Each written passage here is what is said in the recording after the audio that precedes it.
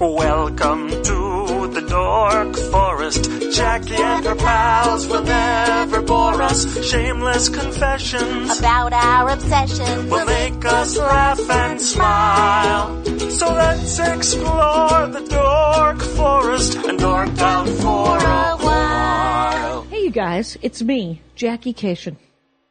That's right. First ranger among rangers of the Dork Forest. You're listening to the Dork Forest. The websites, of course, are thedorkforest.com. Just regular dorkforest.com goes right to it. There's familypetancestry.com that goes to JackieCation.com because it made me laugh.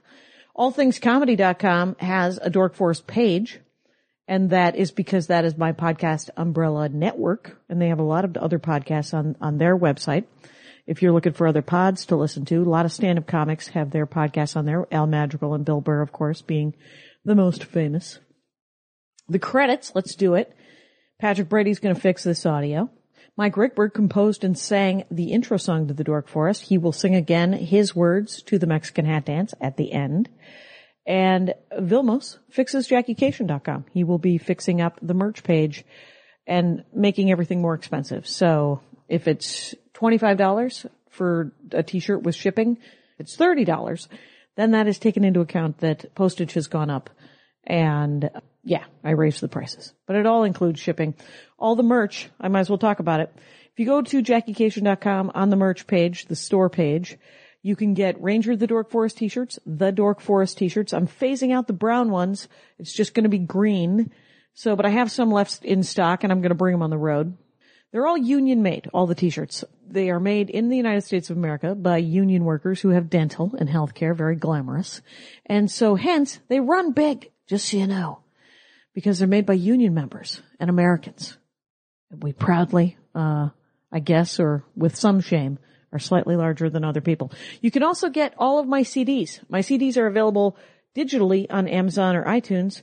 You can just also stream them on Pandora or Spotify, but you can buy hard copies on my website. So there's the first one, Circus People. Hard copy includes a QuickTime video from my 2003 Comedy Central special. It's Never Gonna Be Bread, which was top 10 comedy albums of the year in 2010 when it came out on Amazon.com. And my new one, which came out last year, was top 5 comedy specials of the year on vulture.com, and that is called This Will Make an Excellent Horcrux. This Will Make an Excellent Horcrux is available as a CD, as a DVD, or as a downloadable $10 special on comedyfilmnerds.com, which I also write movie reviews for. You can get just a download of it. The DVD itself has a DVD bonus, and I can sign anything, I can not sign things. There is a new t-shirt, and it is the Spooky Reading Girl t-shirt, a reference from my act. Okay, other than that, the LA Podcast Festival is coming up, you guys. It's where everybody gathers. And if you're coming to it, go to lapodfest.com and buy tickets and come to the podcast festival. It's the weekend of September 19th.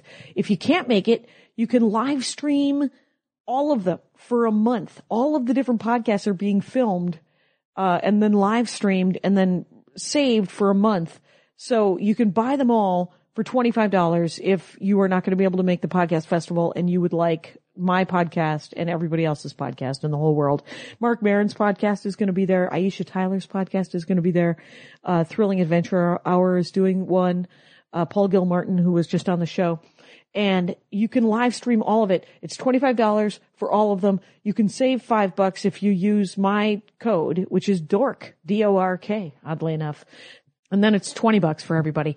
My podcast is going to be 4 p.m. on Saturday, September 19th. My guest will be Greg Proops. And then I'm also doing Paul Gilmartin's podcast that night where we will open a vein and talk about any sort of mental illness that I might have because he has a thing called Mental Pod. Paul Gilmartin, that's at 10 p.m. All these times are Pacific. Now, when I do the live shows now, I'd make them premium episodes. That's on Bandcamp. So if you go to probably bandcamp.com/thedorkforest, I don't know, there's a link.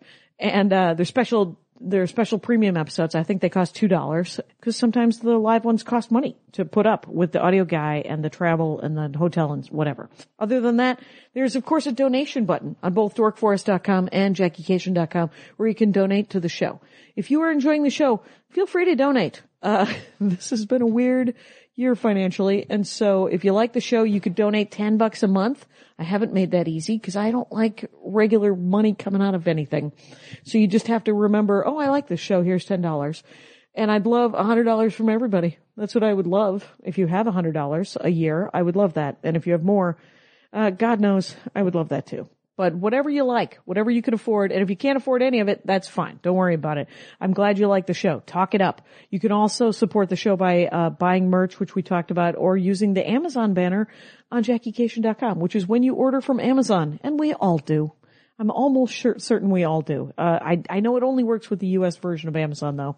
But you click through to the U.S. version of Amazon, you do your order just like normal, and it supports the show a little bit. And it doesn't cost you anything extra on Amazon. I do stand-up comedy, Jackie Cation does, and there is a tour page on JackieCation.com that tells you where I'll be doing it. It's an exciting time. Feel free to come and see me live. But for the love of everybody and their grandmother, let's get into the dorkdom of the day.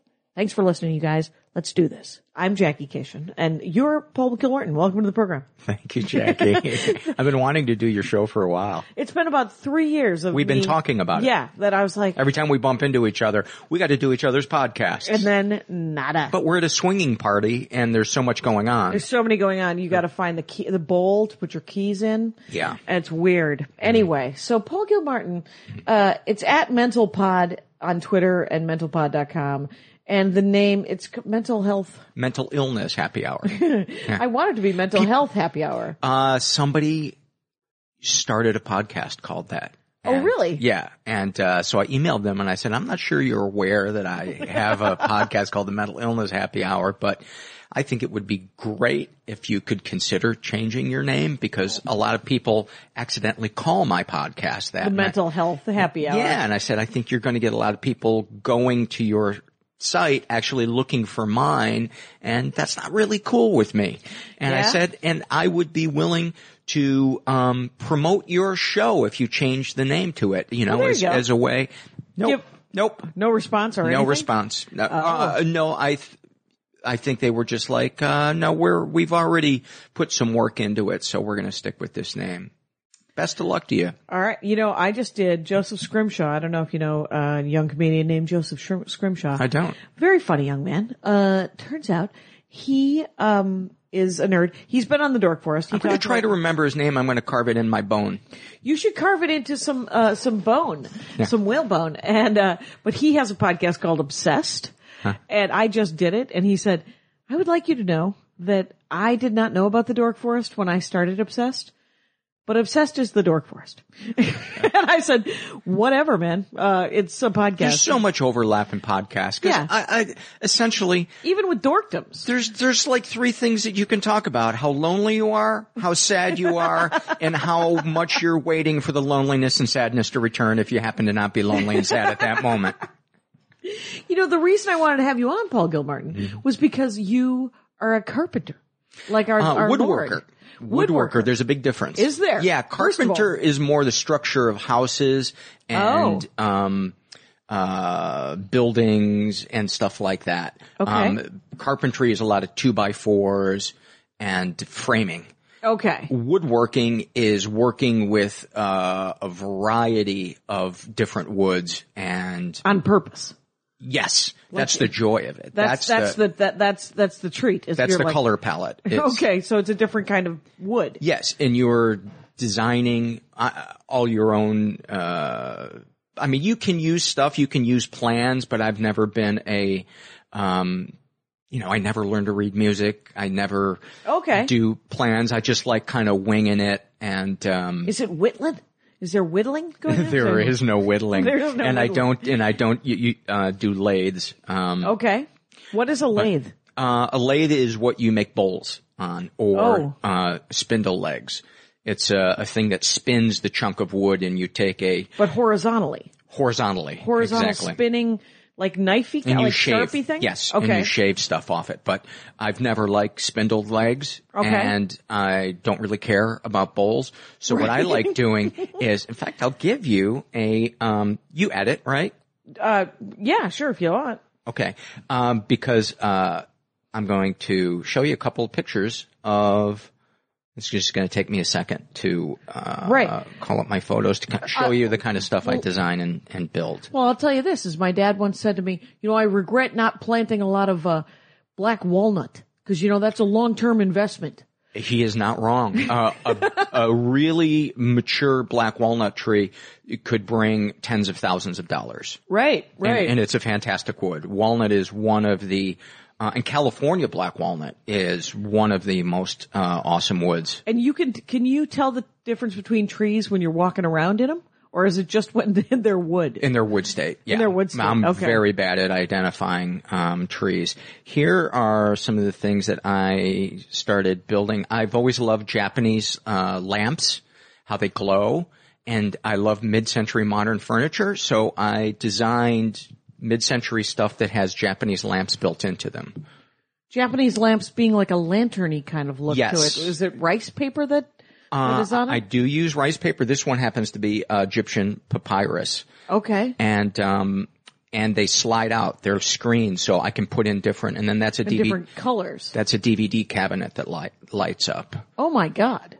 And then you made this. I made it. That is a beautiful piece. What is the kind of wood that is made out of? That is made out of walnut. As well. Yes. That California walnut that we were discussing? Yeah, California black walnut has some purple to it, whereas regular black walnut does not. What is the two-story DVD? I've always loved the look of amplifiers that glow, the head of an amplifier when it glows, and I thought, well, why not just do kind of that on top of the DVD cabinet, just a lamp that makes it look like an amplifier. Oh, that's awesome. And then did you make this all of that stuff I made. Okay, yeah. This is all of your stuff. That is one of the hardest woods known to man. The hardest wood known to man is I'm not sure exactly how it's pronounced because I've only read it lignum vitae. Lignum vitae. And it was actually used in the bearings of old ships because it almost can't wear down. It's got some natural oil to it, and it is incredibly, incredibly hard. But this is one of the densest, hardest woods that you find in the States, and it is called Osage orange. Ironically, not orange in the least. Right. Brown. Mostly used for hedges. When you first mill it, it's kind of bright yellow. Oh, okay. A lot of woods have awesome colors, and then after they age a bit, they change. There's a wood, one of my favorite woods to work with. It's an African wood called Padauk, P-A-D-A-U-K. Okay. And when you mill it, it is the color of Cheetos. And then it turns ruby red after a while. And then it turns red. But I'm not exaggerating. The bright orange. Like Cheetos. Cheetos. Straight up Cheetos. Full on Cheeto. Yeah. And then all of a sudden, crazy. Well, that's hilarious. Yeah. But so if you don't use a lathe, what do you use? A saw? What are we using? There's a bunch of different saws that I use. The one you use the most is a table saw. Building stuff out of wood is all about getting a perfect 90-degree angle because then that gives you a good joint. If you have a 91-degree angle, that's going to throw everything else off. Then you're going to have gaps in your joints, and then stuff is going to be weak. So you need a good quality table saw. It needs to be set up and tuned correctly so that it's straight on 90 degrees. Because you're very often pieces of wood are too wide to mill in one piece, so you have to divide them up and then glue them back together. Oh. And if it's not 90 degrees, you're going to have gaps, and then it's going to be visible when you look at it. The setting up of a regular saw. Is it? Do you hire someone to make sure it's level and bolt it to the ground? You can do it to you can do it yourself. There's a lot of stuff you can do yourself, which isn't that difficult. Some of it's incredibly difficult. Okay. And are they expensive? Yes, a good one. A good table saw will probably run you $2,000. Okay. How long do they last? Do they last forever? Decades. Okay. Decades if you treat it right. And then you just replace the blades or something, Yes, right? exactly. Okay. Exactly. And there's different sizes. Yes. I assume. And then a bandsaw is the other thing, and that is how do I describe it? It's almost like it's a loop of a saw that spins around and runs vertically through the table. Oh. And so you use that if you're going to a table saw, you can't do curves on a. Is there a table and then there's a blade sticking out of the middle of it? Yes. Kind of situation? Well, that's a table saw as well, but a bandsaw, it goes all the way up into a higher portion of it. Oh. And it spins around on a loop, whereas a table saw is like an album. Yeah. Shaped like an album that just spins around halfway up in the thing. But, you can cut curves on a bandsaw. So that's what you can't do on a table saw. Okay.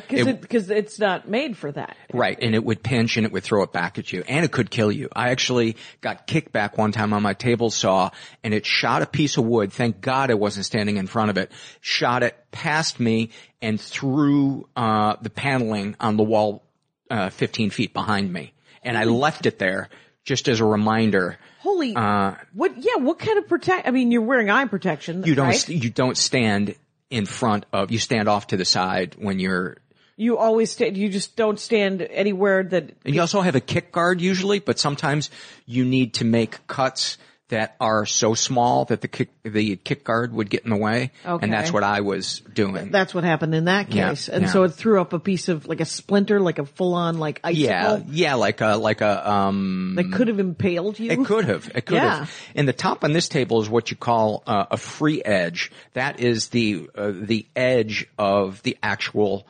tree itself. And that's my favorite stuff to build because you don't see that stuff mass produced. I like stuff when you look at it.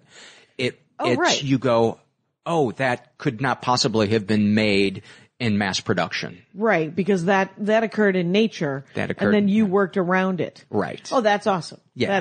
That's my favorite stuff to do. That's super fun. And then here's something that you would totally dork out on. Yeah. There was an installation that Janet Varney and a friend of hers did. Janet Varney, JV podcast. I've been on it. She's been on mine, but I got to get her back. The theme of it was Santa Fe astronaut. And so you had to build something to that theme. And so I took a piece of mesquite wood, free edge, and made a bench and embedded into the top of it the guts of a Mac. Oh, and so you put a computer, just the innards. Like the innards of the computer inlaid. You know, like you would have inlay on something. I thought, let's do the guts of a computer and then covered it with epoxy. Oh, that's awesome. An epoxy is like shellacking, isn't it? It's kind of, but nicer. Yeah. It's thick and it's hard. Yeah. Yeah. That's awesome. I love that. That's pretty cool. But I could talk about wood, all day. What brought you to wood? Did your dad teach you? No. My dad sat on the couch and smoked. I'm going to turn down my computer. Tell the story of who introduced you to wood? I took a wood shop in high school, and I just remember the first day walking in there and loving the smell of sawdust. It felt like I wasn't at school. It felt, it just felt, there's something about it felt like home. And it felt like you weren't at school. Yeah. It felt like recess. And I liked my shop teacher. He was a guy named Mr. Stewart, who was, he had a kind of a wry sense of humor, but he was super helpful, and he helped me build my first big project. And he was honest with me. He said, "This is going to be tough, but if you really want to do it, let's give it a shot." And that's the greatest teacher in the world. Yeah, it was and I sent him a cutting board a couple of years ago. Oh, wow. And said thank you for inspiring me. Oh, that's amazing. Now, shop, because did you ever see Stand By Me? Oh, yeah. Do you remember how like different kids are put like I wasn't allowed to take shop. I took home ec. My brothers they had to take shop because they were not on the college track. And then, one of my younger brothers, he said, "I'm not taking shop. I'm taking algebra." And the guidance counselor was like, No, you're an idiot family. You're an idiot family that needs to take shop and home ec and not and all girls had to take home ec. It was a requirement, but with guys it was you were either on machine the college shop, track, small engines, or wood shop. That was it. Is that what happened in your case? Were you? I don't think I was, or was it elective? told. It was elective. Oh, that's It was awesome. elective. I just thought this will be fun. And I went to a great high school. The, high school we shared with the other town was really rich. Oh, okay. And so we had racquetball courts. Where did you grow ice up? rink. South suburbs of Chicago, Homewood, Flossmoor. I was from Homewood, which was a lot more middle class, and Flossmoor was very upper middle class. And so we got to ride the coattails of Flossmoor's money. Of Flossmoor's cash, a cash cow. Yeah. That's awesome. It just went from there, right? I didn't woodwork again after I graduated high school. I didn't woodwork, again until we bought, a house in 96. Okay. And actually, not until I got sober and just had all this extra time and energy. And it started with something. It started with something really small. I was going to work on our bathroom, and I'm not handy in the least. Weird. And or wasn't. Right. And so I started working on the bathroom, and so I needed a couple tools, so I went to Home Depot. Yep. And that's when I suppose. What was the first thing you made? The first thing I made was a workbench, because I didn't have. Oh. Wow. I didn't have anything to work on. And that's the irony, is what do you work on your workbench on? Yeah. You work on, those, horses? Oh, yeah, the wooden horses that you stack things on. Yes. So you worked on that to create a workbench. To create a workbench. What makes a workbench? You know how heavy. Oh, it has to be heavy. Because there's a lot of stuff you do on it where if it's not heavy enough, the workbench will move. And hard is good too, but I used poplar, which isn't that hard of a wood, because it was, I didn't know how much I was going to screw it up. Okay. And I didn't want to use an expensive wood like walnut in case I screwed it up. So I used poplar, but it's super dented now, but it's fine. Oh yeah. It doesn't move. It's great. So it just has to be heavy enough that you can hammer on it and saw on it. And put stuff in the vise. And there's a vise that goes on the workbench. Mm-hmm. Now, what are you working? What goes in a vise? Well, I'm going to ask the most simple questions. Anything you need held. Okay. Anything that you would otherwise try to hold, with a third hand. Yeah. But what would that be? I mean, what do you something you're shaping, something you're making a small handmade cut on, a lot of things you're sanding. Okay. That actually makes sense to me, because a vise. The only vise that we have in our house is for Hot Wheel tracks. It's that thing where you can just attach it to something high so that Andy can send the Hot Wheel track down. But I remember Hot Wheels. I love them.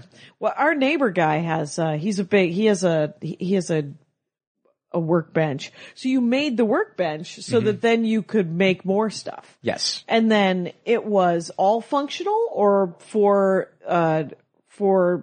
like tables and almost all of it functional. You know, my wife would say we could really use drawers under the butcher block table, and I'd be like, done. And I loved it, because I love the problem solving part of creating things. I'll show you something that I make. Like a design? Yes. Like an architecture kind of thing, or? Kind of, but I wouldn't normally draw stuff. I might do a really rough sketch, but I would rarely do dimensions and down to the details like a lot of people do. Do you measure twice and cut once? I wish I could say yes, but I don't know if I've ever measured twice. And that's where a lot of the improvisation of stuff comes in. Jerry rigging it back together, is that the deal? Yes. Okay. Or going, I guess it's going to be smaller than I thought it was. Oh, right, because you had to cut it again? Here's an example of a project that I really had a lot of fun doing, and the design phase of it probably took a month. I have a friend who collected fedoras. Okay. And he wanted a hat rack, and I thought, I don't want to do the boring hat rack where the hat just lays flat on a peg Yeah. against it. The thing that I think looks so great about a fedora is when it's at an angle on someone's head. Okay. And you see the real shape of it. So I thought, I want to design something so the hats all look like they're floating in space at that cool angle. Okay. So I walked around Home Depot for weeks trying to come up with an idea. And so here's what it looks like. I want to have the hat dork on the Dork Forest. Here's what it looks like before you put hats on them. These have copper wires running through them, and so they bend so that you can hang a hat on them. See how they bend now? Yeah. And then when you put the hats on them, they look like they're floating in space. Oh, right. They stick out from I pictured something else. I pictured more of a slant, sort of like a slidey thing. Yeah, and then it kind of hides the thing that's holding them. Right, so it looks like it's and then you could pick the hat of your choice. Yes. He has at least 7 hats. Yeah. Nice work on his fedora collection. And that was part of the fun of it, was inventing a way to make it happen. And that you take notes? I mean, there has to be some sort of process of remember what to do kind of thing. Most of it is in my head. I do have to write numbers down because I need to remember what size the things are that I'm cutting. Right. But so much of it is just kind of winging it. Okay. But it also involves a lot of mistakes when you wing it. But yeah. But that's part of the process. That's part of the You don't process. beat yourself up at all? You're just like, Oh, I beat myself up all the time sometimes I would, I'd have a cup of coffee. I'd be all excited to get out in the shop. And then I would think about what piece of wood I was going to use. And I would go, oh my God, that's an expensive piece of wood. If I make a mistake on that, I've wasted $800. And then I would work myself up into just anxiety and perfectionism, and I worked myself up into a nap, and I would have to go sleep. And I wouldn't do anything that day. Right. Many days of that. Many days of you just freaking out about the project that you haven't started. Yes. Okay, and then what makes you start it? An idea. Okay. A need for something. You're like, this has to be made. I told him I would do it. Or a piece of wood that just kind of inspires me, where I just am like, I have to make something out of this because I just want to look at this in my house, this beautiful wood grain. Where do you buy wood? You buy it at Home Depot? Internet. Oh, the internet's the way to go? Most of it in the internet. You can buy a ton of stuff here locally, but you're paying for an expensive address. Okay. Whereas, so it's a lot cheaper if you just... Way cheaper. There are great places. Shipping crazy? Not when you buy in bulk. I would buy in bulk. So I would buy a couple $1,000s worth of wood, and then How much wood is how heavy it could be just to... Like a tree? What are we looking at? Oh God, no. No, wood is very expensive. Good quality wood is very expensive. Like a slab that would make a coffee table could be $1,200. Okay. Now, let's look at my coffee. Can we may I Sure. see this coffee table? I do. I got this approximately 15 years ago at the Goodwill, and it was $25. And it has lasted. It's a nice size. It is. It's a good height. What do you think it's made out of, and what is happening? I don't know if the top of that, the thing that's inset in here, that's a piece of plywood. It might even be just all particle board? Yeah, might even be a composite of stuff that's not actually even wood and is just made to look like wood. I think it is. But the edges, the edges of it look like they're made of wood, and that's a pretty common thing to do.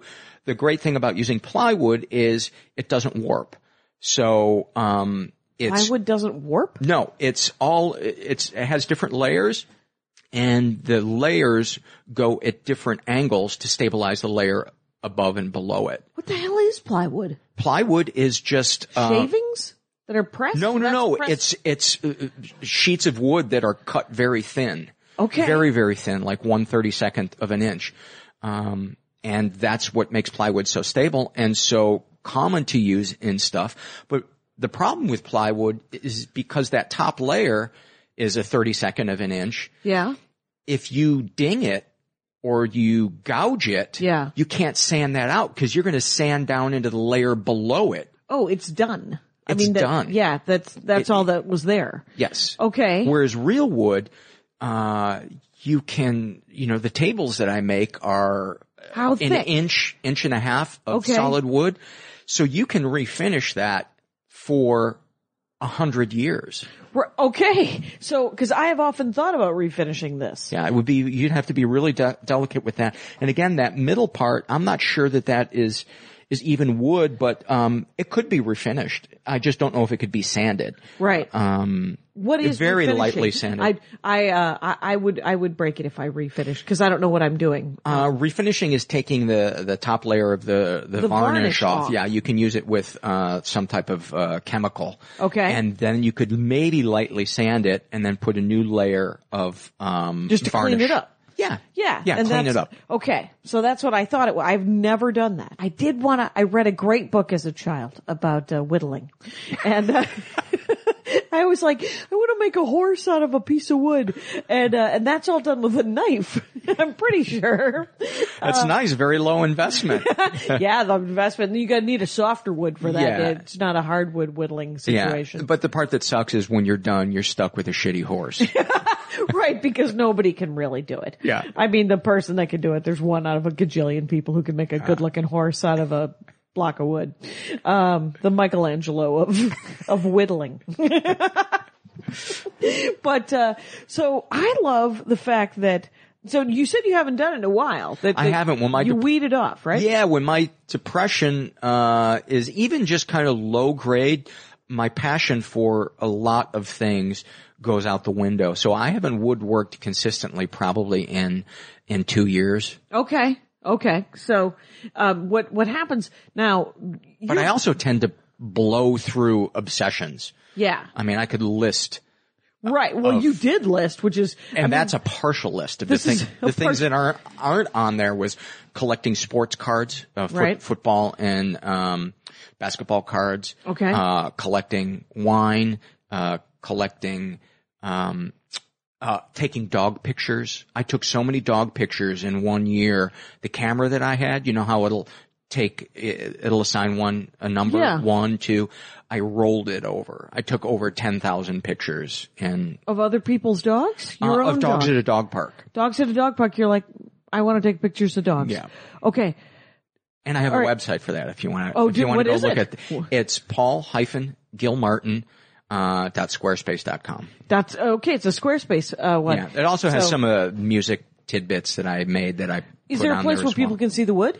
Yes, I believe handshapedfurniture.com. I think Okay. is I'll double check it. And then make I can sure. put it in the notes if I do notes, which I sometimes do and sometimes don't. Yeah. I used to do a better job with the notes, but it got away from me. But what I love about this list is that it's essentially it's dorkdoms used to stem the tide of your depression. That's exactly it. The mental illness happy hour is entirely about depression and dealing with it and sort of hearing people's stories, right? Anxiety, just simple You hear the negative tales. thinking. Yeah. Like It can be super dark and it also can be kind of light and not so serious, but it tends to be a little darker and a little more heavy. yeah, I mean, did you have Bamford on? And you tend to have comics on, right? Didn't you have Aisha Tyler on? Much less so now than I did when I started, because now I have a lot of listeners on because Right. they will send me their stories and it greatly increases the breadth of topics I can choose from. So Oh, wow. the first person to email me and say, I'm a listener, I think you should consider having me as a guest, was a woman named Nadare Fanoyan, who Which is the greatest name in the world. she was an Iranian revolutionary. She was a Marxist. Wow. And had to flee underground pregnant from the Ayatollah. They had Back in 79. Yeah, this was more in the mid 80s where they had already kind of taken power and they were right. The weeding Shah out. went down in 79. Yes. Ayatollah came in after that. Came in after that, and they were beginning to get rid of all the groups that threatened them. Right. And she was a part of that, and her husband was caught, and she was not, and so she was. I won't ruin any more of the story. Spoiler alert. It was an almost 2-hour episode, and we didn't even get into the fact that she is a nurse in a psychiatric ward. That's how much of her story. So that let me know wow, there's a lot of stories. If I only interviewed comics, I would never have stories like that. Right. I mean, opening up to, there's plenty of comics. Paul F. Tompkins needs to be on a lot of podcasts. He's been on this one twice. He was on mine and he was great. And he was great. And it is great, but we tend to, it gets a little, incestuous. Yeah. There's too much. So to break out a little bit, that's what I like about kind of the younger comics and those guys, cause I'm like, well, at least it isn't the same 9 comics. It's a different 9 comics coming on talking about their weirdo dorkdom. And a 32-year-old dorkdom is a kid that was raised, is a guy or a woman who was raised watching VHS tapes over and over and over again. So those dorkdoms are super pure. Like pre-digital but post, like when I was a kid, my dorkdom was to take the longest walk in the world. Like from when I was 4, I would just be gone from my house for hours until I was 18, and then I went to college and I was allowed to live alone. And but when you're a little kid and you have a VCR, you can check out by sitting in front of that VCR forever. And it's great. And you're like, I have memorized Aladdin. And you're like, have you? And that is awesome. Oh yeah, I can quote almost any line from The Jerk or Silver Streak, which were the two of the first movies? Things that we had on VHS. Oh, very nice. Very nice. So, but I like the idea of woodworking as sort of a tool because it's using your hands and it's very meditative. It's meditative.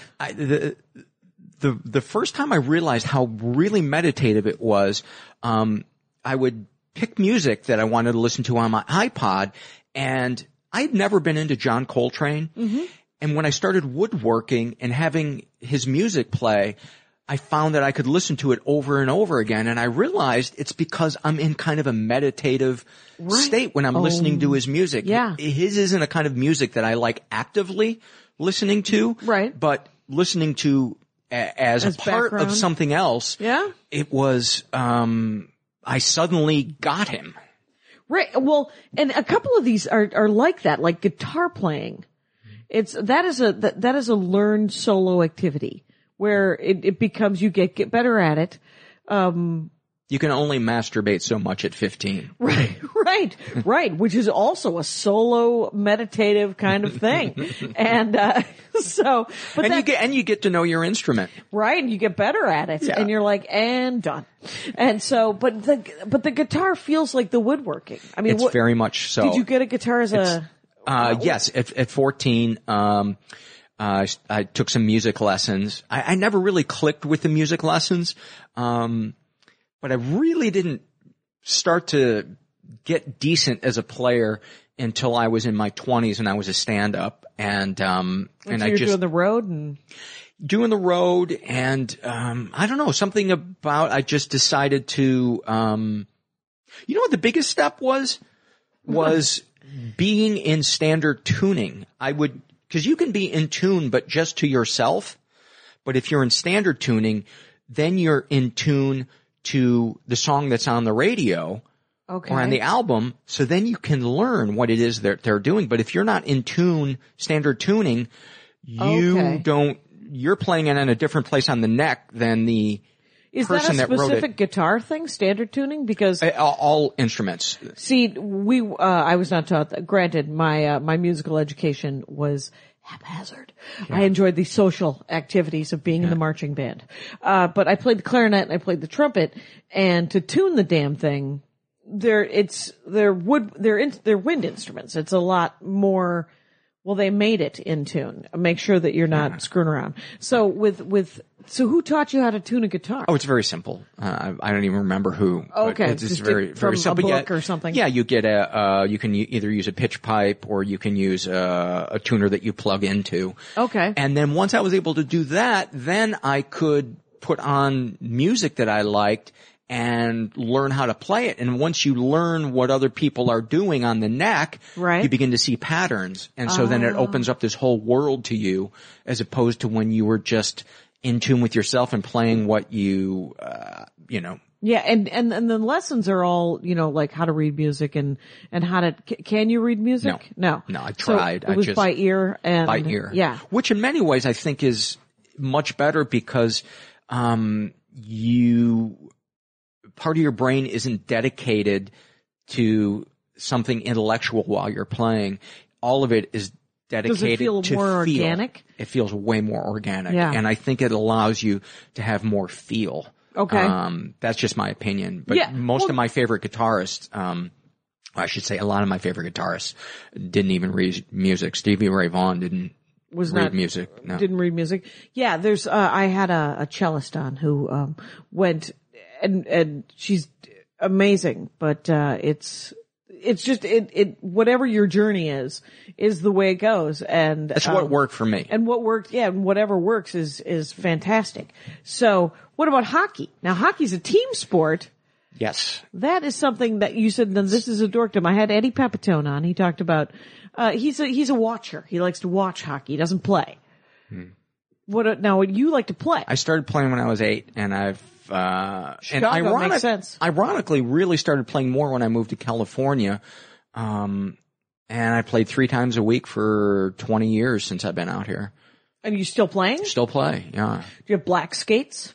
I do. Most skates are black. Yeah. There was a year when Nike had white skates and ugh. It was, they're girl skates, man. And so I remember skating as a kid and the boys would always wear black skates and the girls would wear white skates. And, I could never skate backwards. It was a very flirtatious move that, on the lagoon, on the pond where we would go skating. It was something that, isn't skating on a pond the best? It was pretty amazing. I would always, I'm not, hugely athletic. So you started it at 8, a team sport. Yeah. I mean, yes, I suppose it's a team sport when you're out playing on a pond and you break up into teams. Right. But it wasn't organized. I didn't really start playing organized hockey until I was probably, 12, 13. Okay. And so you learned the basics just on the ice. Yeah. Just screwing around. Just screwing around. Okay. And so you can skate backwards. And you can move a puck around and I mean, it's a multitasking. You never stop learning. You never stop, I didn't learn how to take a proper slap shot until I was 35 years old. And a friend of mine said, that you're supposed to hit behind the puck. I had no idea. Oh, weird. Cause I'd never been formally trained. I'd never learned the true fundamentals. I knew the fundamentals of skating because you learn it because you have to learn it. Right. But the stick work has got to be, and different coaches at that level are. Our coach didn't even play hockey. Right. Our high school hockey coach. Right. So he just ran drills and not just running drills. I made sure that his son played more than everybody else. Oh, well, he had invested in it. Yeah. Did you win much? Is that something you like? I have a problem with losing that I intellectually know is childish. Yeah. But, the only time I really saw my dad show true joy towards me was when I would win. Okay. And I think that planted a seed for me that my worthiness is attached to whether or not I win. Whether who wins. And I catch myself doing it. Yeah. But it's still an emotional reaction, the fear of losing. But as long as you catch it, I mean, it's something you can work on. Yes. I guess. But it's only when there's referees. It's only when it's officially being kept score. Oh. I play on Sunday nights just a pickup where there's no referees and we just divvy ourselves up. Yeah. And I don't get nervous at all about. Right. And you don't have a vested interest in how that goes. You just want to play. Yeah. But before an organized game with referees, I get butterflies. I still get butterflies. Interesting. Yeah. It's, so are you pretty good? Do you think you're, I do think I'm a good player. I'm getting older, so my muscles aren't as strong and I screw up more than I used to. But a good team player, like a good. Yes, I think so. I'm considered in one of the leagues I play in. Guys tell me I'm, one of the best defensemen in the league. Oh, good. So, I take pride in that. And I think I'm a good team player. Yeah. I get as much pleasure out of, passing to someone who scores as I do scoring, maybe even more so. Oh yeah. I mean, it's good being being in those sort of cooperative environments. And it's a really great way to male bond. I love, because it's a way to male bond in a way that isn't gross. Right. There's a lot of male bonding that is gross to me. Is it just locker room stuff, or what's it's having each other's back when you're on the ice. If somebody picks a fight with one of your guys, you can bond together. Yeah, you can take it personally. You can maybe get in there and separate him, grab the guy, pull him off your friend, or maybe you wind up fighting that guy. Right. I don't fight much anymore, and the fights aren't long. They're maybe 5 seconds before they're just pushing fights mostly. Oh, right? no, there can be punching. I've punched guys with my bare fist before. I always wonder to what end. Yeah. And, cause it's not like you're gonna knock them out.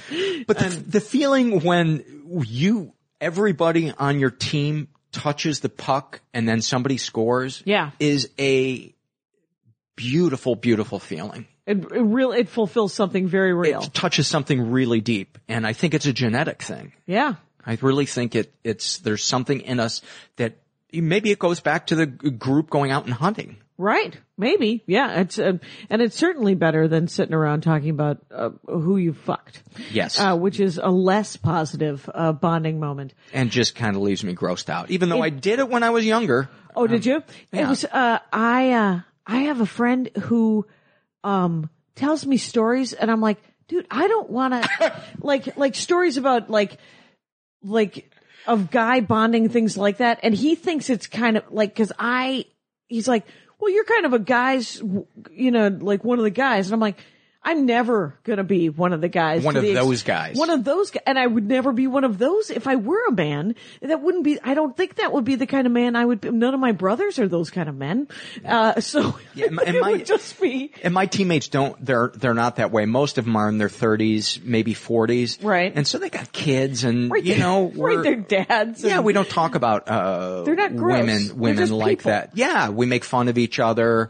We compliment each other. It's really great. It's adult men it's one of my favorite things about my husband is that he is an adult man with the heart and soul of a guy who wants to play a game.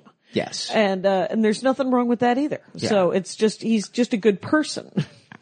I get as excited lacing my skates up today as I did at 8 years old. I'm still excited to get out there. And you played nonstop since you moved here, pretty much. Since I moved here, yeah. Yeah. So that's a lot of hockey. It's a lot of hockey. And so you can't help but get better. Right. And you meet I would imagine a lot of different people. It's awesome. Because it's not all industry people, or it's not all comics. No, it's majority of it is not industry people, and it's so diverse.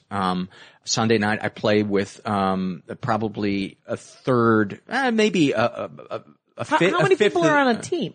It can be anywhere from, cause those are pickup games. Yeah. 8 to, 12 guys show up on a given night. Is it a max of 12?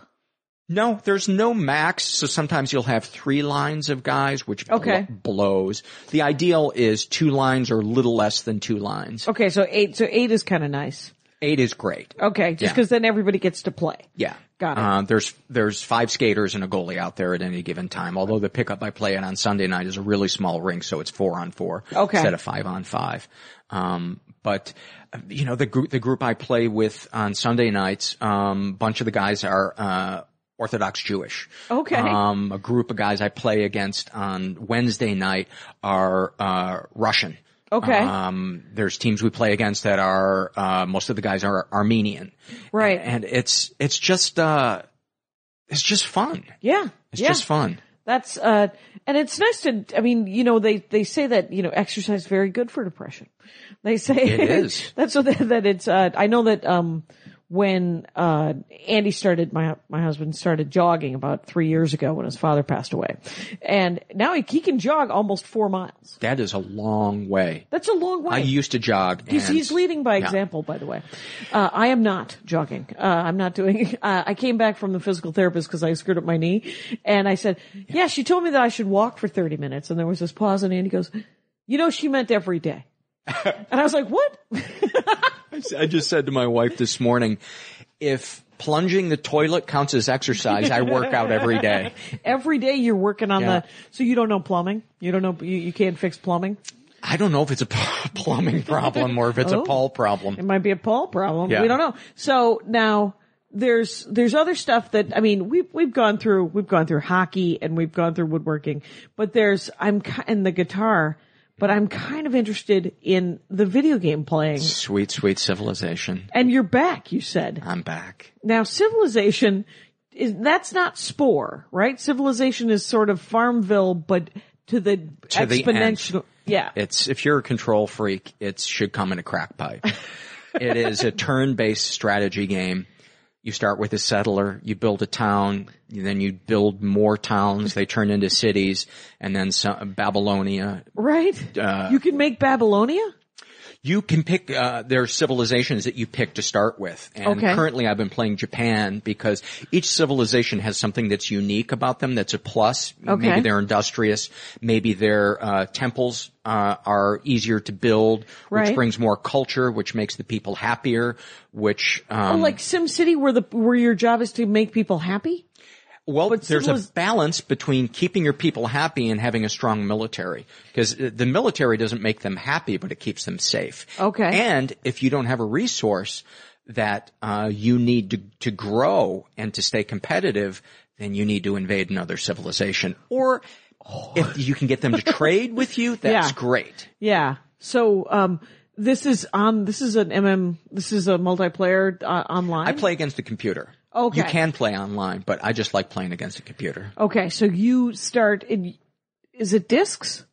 Or now is it's just Steam? Now it's just a download. Okay. And it's an app you can use on your iPad, which is limited. Right. It's a light version of it. Okay. But I play for the Mac. And so you play on your Mac at home, desktop. Yeah, and headphones. With headphones. Oh yeah. What's happening audio? What's the audio? A lot of it is just background music. When you fight somebody, there's the fights of sound war. Yeah. When you create something, you create maybe a palace or something. There's this ceremonial sound of something being created. Oh, that's cool. When somebody in a faraway land has built something that you were trying to build first, there's this doomy sound that you've screwed up. Yeah, you've been beaten to the punch. So so do you start out in cave days? You do, and you are constantly researching something. You're constantly using your scientific prowess to work on one advancement at a time. So this sounds incredibly addictive. Jackie, you will love it. I'm playing Simpsons Tapped Out, which is essentially a dollhouse. It's just a SimCity, and I spend probably an hour and a half every day just checking in, making sure everybody's got a task. This doesn't go on its own. You have to do every. Oh, really? Yeah. You have to choose everything for it to do. There's a few things you can automate. You can automate your workers to just build improvements on their own, build roads. But at like 12-hour increments or different hour increments? Is it like that where you set people to task? The game stops when you exit the game stops. Okay. Nothing is happening unless you're in front of the screen. Oh. Well, that's kind of interesting because SimCity people can die. Your people can die because you aren't feeding them and checking in. I had Tracy Ashley on, and she had to set her watch so she could get back in. Oh my God. Yeah. I'm glad ours isn't that. Civ isn't that way. Yeah, that would. Because there's times when I will sit down at 9:00 at night and I will play until sunup. Wow. Just to get some stuff done? Just to build stuff? Where are you now? I just finished a game. I'm going at higher and higher levels. I used to play at I think the second one below the hardest level on Civ 3. Civ 4 came out and there was just way too many new variables. Okay. They introduced spies and different religions and a bunch of other shit that just made it way too complicated. Right. This new one, Civ 5, they went back and simplified it more. Okay. But the tech tree, the tree of research, is kind of infused with their culture stuff in a way that's really, really cool. What's the politics on it? You the can make politics are fantastic. That's what sounds fascinating. So you can be a despot, you can be a Republican, you can be, yes. And you choose what government. An anarchist. You can just choose anything. You can choose whatever, but you have to have researched democracy. Okay. To have a democracy there. And, there are politics with the other civilizations. Yeah. If you're on good terms with them, they'll give you a favorable trade of, maybe spices for your extra silk. Is there an actual hierarchy? I mean, can you be, a representative republic, and then also not be a democracy, just be a representative republic? Yes. And does it get that You can fiddly? switch back to a previous thing. You can decide to go to, autocracy because you're going to go to war. Okay. And you need it. Yeah, you need higher factory production. Right. And you're like, I need to fiddle more with your individual lives. because you're the hand of God, right? Yeah. That's it. The other thing they have, which is really cool, is there are half a dozen civilizations you're playing against. Okay. You choose a map size. So for a small map, half a dozen civs you're playing against. Larger map size, you may be playing against 8 and it's all AI. It's all the computer program. It's all AI. Okay. And now they have city states, which are cool. And the Vatican? What? They like Rio de Janeiro. Okay. Some other ones. And they each have like a particular resource, be it strategic or luxury. And if you have enough extra gold, you can gift money to these city-states, and then you get in on their resources. But if you go to war with a civ who's allied with them, then you stop getting their resource. So there's all these politics involved, and you got to be nice to people. You got to pick the right ones to be nice to. And you got to figure it out. Yeah, and if you're getting a ton of luxury resources, your people are happy and they're more productive. Mm-hmm. Then you can crank out more airplanes. Right. What are the initial resources? The first ones are iron. Okay. Stone. Horses. Okay. And each square of the map it might be desert, it might be grassland, it might be mountain, and you want one that's fertile because you want to grow your civ as fast as possible. But you have to plant crops? You have to play what? Do you have to plant crops? You have to build farms. Okay. So you have to produce a worker who's then going to go build roads and a farm and maybe a trading post. Have you taken it to space age? Oh yeah. I just won a science victory, which is you build I forget what the name of the spaceship is called. You can win militarily. Hadrian's Wall. No, I have no idea. It's you can win militarily, you can win scientifically, you can win culturally. And you can win diplomatically. Diplomatically, I won. You build the United Nations, and then you depend on a certain number of votes from other civs and city-states to vote. So when you win the game, does it end? It ends, but you can also say, wait, let me play a couple more turns. Okay, so you can play indefinitely. You can play indefinitely, okay. But eventually the squares will stop producing food and they'll turn to desert. Oof. Oil might run out. Wow. Did you ever read A Canticle for Leibowitz? I have not. It is the cyclical nature of history. Anyway, but aluminum's a huge resource because you can't build planes, and as you know, control of the skies is huge. That's what Billy Mitchell told us. And it's kind of fun when you get uranium and somebody fucks with you and you nuke them. It's kind of cool. What? And then is there a victory screen? I believe so. I believe there's a victory screen. I'm a big fan of a victory screen. Yeah. Because then you know that it's over. And then you know that you can go back to your life. And you can go back and look at your stats and see who had the highest population, who had the most happiness. Okay. A bunch of other stuff. That's hilarious. Oh, Jackie, you gotta try it. I don't know. And you can start on an easy level. Yeah. Which is great. And they have the help guide for it is fantastic. Okay. It completely explains the theories and the strategies. Well, that's great. But it is, it's just one of those games that you could play forever. Yeah. Well, that's the terror of it. Is that, because now you just started playing again. You're playing Japan and the thing that's unique about their Civ that's so great is their soldiers fight, when you fight, you lose power. Okay. As you get injured. And Japan's soldiers will fight as if they were full strength even when they're injured. Well, that's a cultural thing.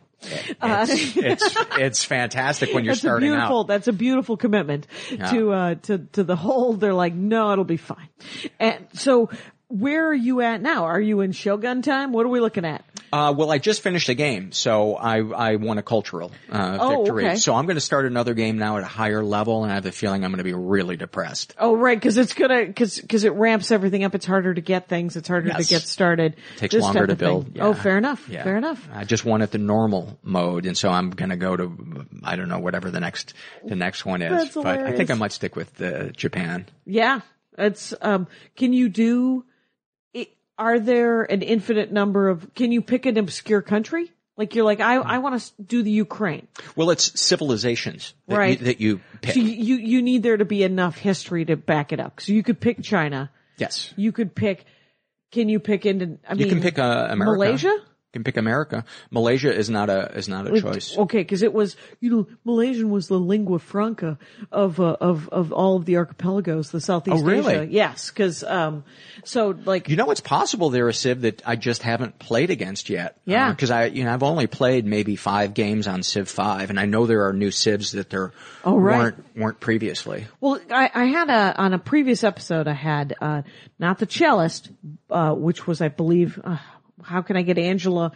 Because it's Angela and Aubrey Weber. They are the Double Clicks. They are a duo, and they are a nerd comedy. One plays the guitar, one plays the cello, and that's awesome. Yes, and so I think it was Aubrey was the cellist, and Angela was Minecraft. Have you ever tried Minecraft? I have not. Which is sort of like not a baby version of Civ, but you have to build your farm. You have to build your house. And if you have to build shelter immediately. And if you don't build shelter immediately, you die. Is it like that? It is. Can you lose immediately if you don't get it together? You can lose before you start out at 5,000 BC or 4,000 BC. Okay. And 5,000 BC. And you can lose by 3000 BC if you haven't built a single soldier. If you haven't built a warrior. Oh. They'll just come and they'll take over your capital, and if that's the only city you have, right, you've lost. You're done. Yes. Yeah. And you are now a slave. So, but that's crazy. Now let's talk about we're almost at an hour, so I like to. It's like because you're fascinating, Paul Gilmartin. Oh, thank you, fascinating, Jackie. A multifaceted dork. You are. You're like a diamond, and we can go to different sides. I appreciate that because I was afraid that I wasn't going to have enough street cred as a dork, but I feel like the definition of dork is wide and varied, of course. And woodworking. I just did an episode with surfers, and Murray said to me, "You seem a little nervous," and I said, "It's because I think you guys might be too cool to be dorks." Or, I don't know. And I didn't know what it was. And then they just completely dorked out about surfing. So it was completely fine. So anything can be your dorkdom. It's a very broad, it's a broad brush. Everyone's welcome. Everyone's welcome in the forest. Everybody's got a tree. So what do you like to read? Nonfiction from the look of it. Yeah, nonfiction, and I love watching documentaries. I probably watch 6 documentaries a week, sometimes as many as 10. They're never cheerful though. Are there cheerful documentaries? Darkness cheers me up. Oh, okay. Watching others suffer? What's happening? That's the competitiveness in me. I'm like, my life's good. I win. You do win. Compared to Hitler, I'm a good guy. You're a good guy. And Hitler, compared to Stalin, was a failure. Yeah. That's true. That's true. There are certain things that are too dark for me that I just... Like, one thing that I can't watch is children that are presently trapped in horrible situations. So the arc has to end with them being freed? Or it happened in the past. Okay. Like children, like a reality show about kids whose moms put them in pageants is more depressing to me than the Holocaust, because it's like a kid standing on the train tracks. Yeah. To me, it's just devastating. It's devastating to me because I want to run in there and save them and say, your parent is abusive and crazy. And breaking you. And breaking you. Yeah, please don't break your children. But if something happened in the past, the darker the better. Love stuff about serial killers. Oh, really? Love stuff about countries that went through stuff that's difficult. Right. Civil wars, dictators. Wow. I read, a couple of months ago now, but I read a book, about a boy soldier in Sierra Leone. I think I read that one. And, that young man is, he's out. He's out. He came to the States and he got help. Yeah. Yes. That was a powerful book. That was a great book. The saddest part of that book was talking about the kid that was standing next to him, who was a year too old for the UN to take him. And so that kid stuck eating Starbursts and watching Rambo and still killing people. So, I have a hard time. I get depressed with documentaries. I love the Roosevelt documentaries because that was a story about triumph. Though I didn't like Ken Burns' jazz because I'm not a huge jazz fan. I'm not either, but I loved it. I will watch a documentary. I will read a book on stuff I hate. I read Nikki Sixx's autobiography. He's one of the guys from Motley Crue. Okay. Hate their music. Not a fan of Motley Crue. Love the book. Because there's just drama in there about, you're at the top, then you shoot heroin into your eyeball, and next thing you know, you're eyeball heroin. You're struggling to Graham Occasion doesn't know a lot about eyeball heroin over it. Maybe I don't know enough about heroin. I just assume that's where you shoot it. That's where it goes. Yeah. That's good if you're trying to hide it. Because who's looking deeply into your eyes? Track marks on your oculus. I don't know. Is that even a part of the eye? Sounds like it should. Sounds like it ought to be. So what are your favorite biographies and autobiographies that you've read recently or just any time? I think my favorite one was the anthology, the Beatles. The Beatles anthology. Just thinking back to the mornings that I also got a seasonal affective disorder. Okay. Light. And so I was getting up in the morning, I was sitting in front of that for an hour, and I was reading the Beatles anthology, and is one of my fondest memories. Oh, wow. It was just like a warm blanket. And I love the Beatles. I'm a nut for the Beatles. So it was interesting to see, and the anthology has just a bunch of minutia about their day to day. Yes, and it was mostly written by them. Oh, interesting. Yeah. Okay. I love stories by people about, I think I like autobiographies. And there's a documentary of, anthology. Which is fantastic. And so you watched it together. With the book in hand, watching that documentary. I think I watched the documentary after I read the book. Okay. Well, that's fascinating. So you like musicians and their stories. Love one of the best stories to me ever, is, this Tony Iommi. You know who he is? Nope. The guitarist for Black Sabbath. Nope. Music is not my life, sadly. I like music, but I never know. So he was his last day at work before he was going to quit to become a full-time musician. Okay. And he was, they said, can you cover for this person who's working in the sheet metal station? Okay. Which he was not used to doing. His attention waned for a minute. No. The thing came down and cut the tips of his fretting fingers off. No. And so he thought my career is over. His foreman, a couple of days later, brings a record over, puts it on, says, I want you to listen to this. And it was this amazing guitarist named Django Reinhardt. Have you ever heard of him? Nope. He was a Belgian gypsy. Okay. Who is really the godfather to me of swing jazz guitar. Okay. One of the greatest guitarists ever. Okay. Put this on. Tony Iommi was like, that's great. What's your point? He said, this guy has 2 fingers.